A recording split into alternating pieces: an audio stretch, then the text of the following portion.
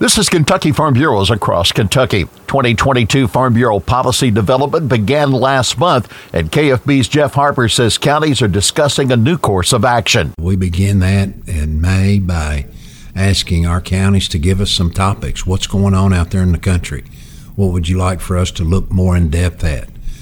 July really begins our policy development process, where we will go out to each of our 11 Farm Bureau districts, talk about issues, get feedback from our membership. Policy proposals come from across the Commonwealth as well as standing committees. Harper says there are big issues to discuss. Given the focus that we do believe that this administration in D.C. is going to have on climate change, then we need to really look at our policy to make sure it is current, make sure it can look forward in the 22 year as we move forward and to try to address this the best way we possibly can. All Farm Bureau policy comes from the grassroots level.